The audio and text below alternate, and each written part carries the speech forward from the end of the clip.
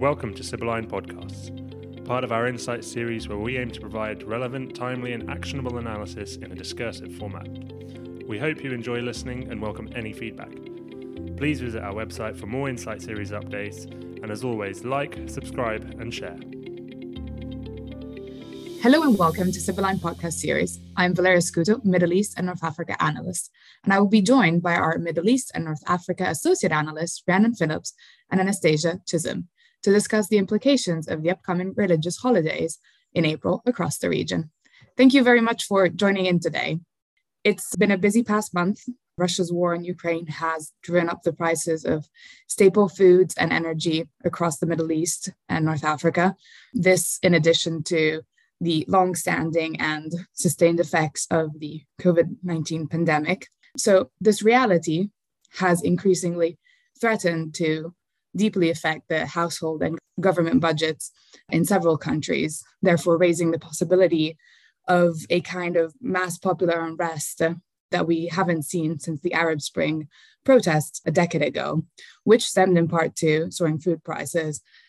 This month and previous months, we've seen already a simmering discontent in Egypt, notably in Lebanon and Tunisia, in part due to the recent developments I just mentioned, but also due to more long-standing and consolidated anti-government sentiments. And most recently, we've seen how intercommunal tensions in Israel and the Palestinian territories have resulted in a spate of attacks, a level of violence that hadn't been seen since 2015, 2016. So Rhiannon, what trends are you expecting to see in the coming months? Yeah, thanks, Valeria. So as you mentioned, there's been a lot of moving and intertwining parts, both globally and regionally, as we enter into several weeks of religious festivities, namely the beginning of the holy month of Ramadan, Muslim festivity starting from the 2nd of April until the 1st of May. And then we also have the Jewish Passover, which is expected to last from the 15th of April until the 22nd. Notoriously, these religious landmarks are, of course, a celebration for most of the region, but we must acknowledge that they've also in the past been triggers and catalysts for serious security concerns and instances of domestic destabilization. We've previously seen militant groups and conflicts utilize the holiday as an opportunity to kind of extend strategic aims. And so what we may see in the coming weeks is an unprecedented attempt by these groups and governments potentially to exploit the deepening domestic and political insecurity amidst the distraction of a global crisis, this being the Russia and Ukraine conflict, and something, that we certainly haven't seen in our lifetime. Namely, it might be interesting to start with what might happen between Yemen, Saudi Arabia and the UAE in the next couple of weeks, after what has been a truly escalatory couple of days, weeks and months really since the end of January. In recent days, we've seen the successful missile strike on an Aramco facility in Jeddah on the 25th of March. And these developments really highlight both a renewed focus from the Houthi group on targeting critical infrastructure, but then also potentially showing their increased short range and accurate aerial capabilities. And in response, this has meant that kind of Saudi-led coalitions have again reacted with further strikes against the group in Yemen. And we've seen a real return to kind of tit-for-tat hostilities, which makes many sectors in the UAE and the kingdom at risk and vulnerable to further kind of aerial strikes. Ultimately, what we've seen over the past few days, again, is the Houthis and the coalition actually agree to a ceasefire, to a 3-day ceasefire in anticipation of Ramadan. This is worth noting that this is in rhetoric. There's been kind of no diplomatic writing or warming between the two sides, the warring parties, considering the Houthis actually rejected an invitation to attend peace talks in Riyadh, which started today. And then it's also worth noting what impact relaxed COVID security measures across the region in anticipation for the holy month will mean in terms of security matters. State preparations we've already seen that governments have altered kind of working and operational hours. What this means is that people will remain indoors for most of the day, but then we can expect this return to huge crowds that we haven't actually seen, for 2 years, more than 2 years since the pandemic began. And the Iftar celebrations will be something that local security authorities will be looking at. Whereas we've seen kind of strict social distancing and mixing regulations before, we've already seen Egypt and Jordan actually preempt the relaxation of most measures. And then, beyond pandemic-related differences in terms of trends going forward for the holy month of Ramadan and the Jewish Passover, this is taking place amidst, as you mentioned before, a brink of what can be described as an incoming, if not already present, food crisis. in the aftermath of both the COVID-19 pandemic, but then also the Ukraine crisis. Authorities are concerned that governments will be, unable to meet these public demands, and individuals will be unable to afford iftar or sahur celebrations. Rising food prices and shortages, perceived to be government mismanagement and political incompetency, as we've seen before, are definitely triggers of, large-scale civil unrest, particularly in countries such as Lebanon, Egypt, and Tunisia, where public dissent is already massively accelerating.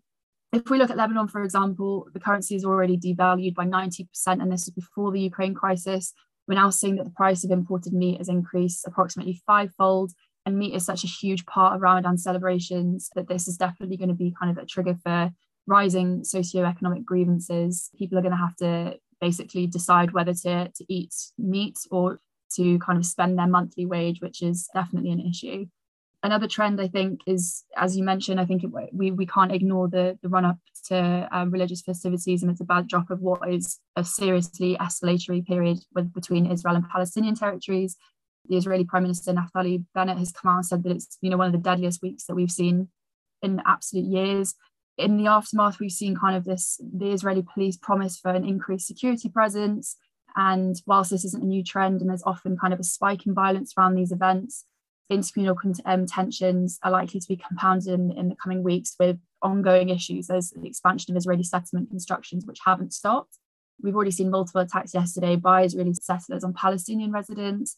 In the Nablus in the West Bank, settlers have cut down 170 plus olive trees and damaged property, which is likely to then kind of spark tit-for-tat hostilities again. Equally, we've seen Egypt just in a spike in anti-government settlements. We've seen kind of simmering over the last couple of weeks as well. And then finally, just for the final trends, again, on the same topic as Israel and Palestinian territories, it's worth noting that, we've seen an emergence of Islamic State throughout the region. And, this is a trend likely to last throughout Ramadan, but then also beyond. Notably, we saw that individuals affiliated with the group claimed responsibility for 2 deadly attacks in Israel over the past week, namely the shooting on the 27th of March in Hadera, and then also the stabbing at a petrol station and shopping centre in the southern city of Beersheba on the 22nd of March. So in terms of significance and what this trend might mean, I think it's important to place enough emphasis on the emergence of Islamic State without honing in on their presence as a distraction from wider intercommunal violence that's occurring between the territories. It's worth noting that their claims do suggest that the group is trying to kind of reassert influence and gain public attention following the appointment of their new leader, Juma Awad al-Badri, who is notably the older brother of Baghdadi, the former leader. And then it's notable that, Israel has always been kind of an unlikely target considering their extensive security capabilities. So what we have to look at is whether these successes will embolden IS sympathizers to kind of carry out further attacks across the country, exploiting the current kind of ethno-religious tensions. Thank you very much for this, Rhiannon. And yet definitely there's a lot of trends and developments to look at in the coming months. And as you were mentioning, particularly for Israel and Palestinian territories, there will be a lot of eyes on the actions of the Israeli government in the coming days and weeks, particularly with regards to this suspected IS link, which, rather than being important per se, additional competition between groups across the West Bank and Gaza. And we all remember how last year's Ramadan then was one of the main triggers for the violence that we've seen in May. Anastasia, following up from these trends, what countries are you particularly concerned about, and what should businesses be looking at? Well, there certainly is a lot going on across the region that merits close attention. So as mentioned, Israel and the Palestinian territories will remain at the forefront of our concerns. So 3 successive attacks on Israeli cities in the past week have driven the police to raise the overall threat level to the highest since the outbreak of armed hostilities between Israel and Gaza, as you just mentioned, in May 2021. So we can continue to expect spikes in violence as Ramadan begins, with ethno-religious tensions further heightened by Israeli security forces strengthening their presence across border and flashpoint areas, for example, East Jerusalem. In addition, the military has intensified their campaign of arrests in Arab neighborhoods over the past 72 hours, namely in the West Bank, including Ramallah, Nablus, and Marda. Also, we'll be looking out for potential trigger events, including at contentious religious sites such as the Al-Aqsa Mosque, including the storming of the mosque yesterday on the 30th of March by Israeli settlers. Elsewhere, we'll also be keeping a close eye on developments in Yemen. The Houthis have now cozied slightly to the idea of a ceasefire, but looking further into it, this is likely to be short-lived, as the ceasefire appears to be unilateral and in silos, with the US and UN special envoys working desperately to address difficult demands from the Houthi side in terms of prisoner releases. We'll also be looking towards Egypt during this period, particularly due to the presence of minority religious communities, including Coptic Christians, and the ongoing low-level North Sinai Islamic State insurgency. So religious sites, particularly in the North Sinai, remain vulnerable to attack by IS militants, despite a strengthened state security posture in recent years. Meanwhile, economic strains, in part attributable to the fallout effects of Russia's invasion of Ukraine, will heighten protest risks in the coming weeks as Egyptian residents face a sustained decline in living standards and food price increases. More broadly, we'll also be monitoring security developments in Morocco, Syria, and Tunisia, in particular looking for indications of any IS resurgence in Syria, as well as moves to target civilian locations in Morocco and Tunisia, which would represent a notable development in regional capabilities and a deterioration in the ability of local security forces to effectively disrupt militant cells. Thank you very much. It will definitely be a busy period on the desk in these coming weeks. Rhiannon, we've looked at countries specifically, but what sort of impact do you see this period having on regional relations and tensions, particularly as we've seen some very interesting developments over the past weeks? What are your thoughts? Yeah, so tensions and recent developments have definitely occurred at a pivotal moment, both regionally and globally. It's worth noting that the recent attacks in Israel took place amidst the backdrop of the Negev summit on the 28th of March, where we saw foreign ministers from the UAE, Bahrain, Morocco, and Egypt meet with their Israeli counterpart, Yair Lapid. And this kind of consolidates the normalization of ties beyond the Abraham Accords of 2020 on one hand. But then parallel to that, we've actually seen a repeated rejection from Jordan's King Abdullah to attend this summit and play into this kind of warming of ties between Arab leaders and Israel. Instead, it's worth noting and significant that he met with the Palestinian President Mahmoud Abbas on the 29th of March, only 24 hours later, to discuss kind of possible diplomatic ways of preventing this kind of renewed intercommunal violence. And so we saw kind of two meetings quite significantly playing out within 24 hours of each other in parallel.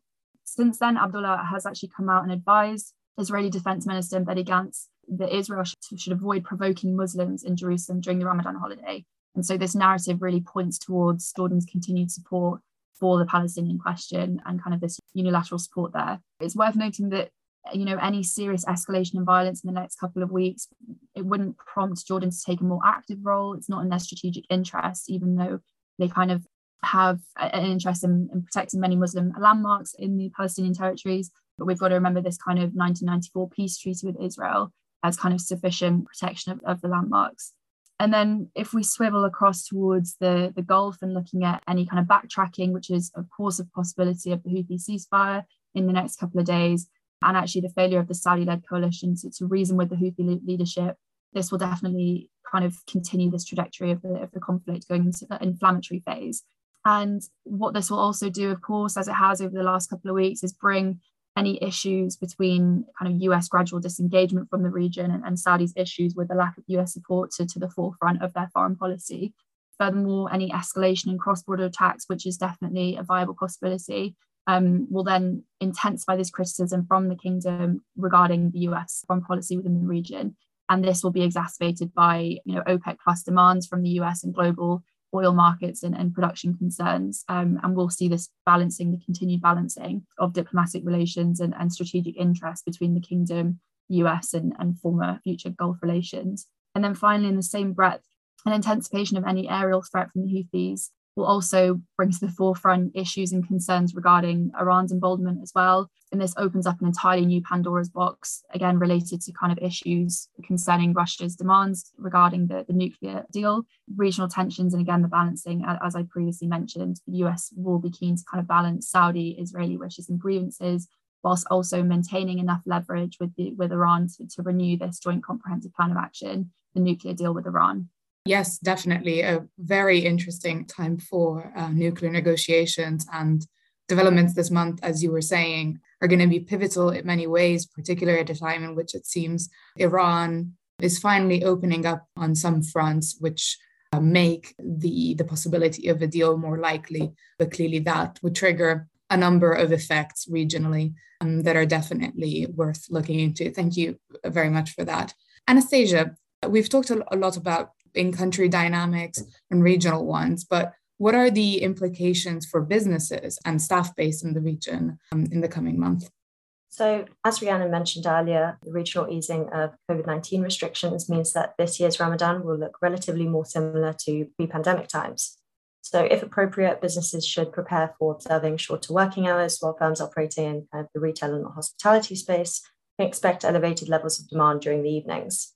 Staff in the region as a whole should maintain awareness of local regulations, protocols, and customs. So, for example, this includes not eating, drinking, or smoking in public places during daylight hours, including while on private and public transport in Muslim-majority countries. As further examples, expatriates should adhere to local conservative dress norms if appropriate and avoid drinking alcohol in public. While on a more general note for businesses and personnel operating across the region, there'll probably be more congestion on overland transport routes and roads just after dusk and ahead of dawn. Consequently, road accidents are more frequently reported in countries such as the UAE and Qatar during Ramadan, with most taking place during the adjusted morning rush hour of between 9 to 10 a.m. local time. So businesses and staff should look to more carefully plan both travel routes and timings to mitigate the likelihood of delays. Now, in terms of security, government forces across the region will reinforce their positions at civilian locations, notably religious sites and in flashpoint areas. This will particularly be the case due to the return of larger crowds this year. So in Israel, security forces have already begun erecting barriers along key highways and have stepped up their presence in crowded civilian spaces, including some shopping centres. More stringent border point checkpoints could generate some minor delays to overland transport, while ethno-religious tensions in mixed Arab-Israeli neighbourhoods, West Bank cities, and sites across East Jerusalem will heighten the risk of attacks and domestic arrest in these areas, heightening bystander risk to personnel, particularly in the event of violent escalations or clashes between protesters and security forces. In Saudi Arabia, the impact of any further potential Houthi attacks will be mitigated by its US-provided missile defense systems. However, companies operating in or with critical infrastructure sectors will face a sustained risk of attacks in the coming weeks, with any successful strikes likely to present some short-term operational disruptions and elevating staff bystander risks. Well, thank you both very much. Let's see how things develop in the coming weeks. It'll be definitely interesting to see how these trends, both within countries and in terms of regional relations, will develop, particularly with regards to the security environment in Israel and across the Palestinian territories. I look forward to discussing this topic in future. And now a look at the events coming up this week. I'd like to welcome our Sub-Saharan Africa Associate Analyst, Edie Lipton. The first event to highlight is the ongoing no confidence motion in Pakistan, which is likely to be put to vote on the 3rd of April. There is an elevated threat to government stability, with the Prime Minister Imran Khan's most significant ally claiming to support the opposition and vote against him. As the National Assembly deliberations continue, the risk of domestic unrest will remain elevated across the country. The second event to highlight is Extinction Rebellion beginning its latest campaign in the UK, with activists rallying in Hyde Park in London on the 9th of April, causing disruption to local transportation in the city. The group also plans to blockade oil refineries across the UK on the 8th of April. Transport links around oil refineries are therefore likely to experience disruptions throughout the day, and financial and energy firms will be at higher risk of online and physical environmentalist activism. And finally, the runoff presidential election will be held in Costa Rica on the 4th of April, with recent polls suggesting that former Finance Minister Rodrigo Chavez is leading. A Chavez presidency will likely undermine the country's ongoing negotiations with the IMF, with Chavez already highlighting that he intends to renegotiate elements of the agreement before the remaining fiscal reforms pass through Congress. Thank you very much for listening. And if you wish to contact us, you can find us at info@sibylline.co.uk.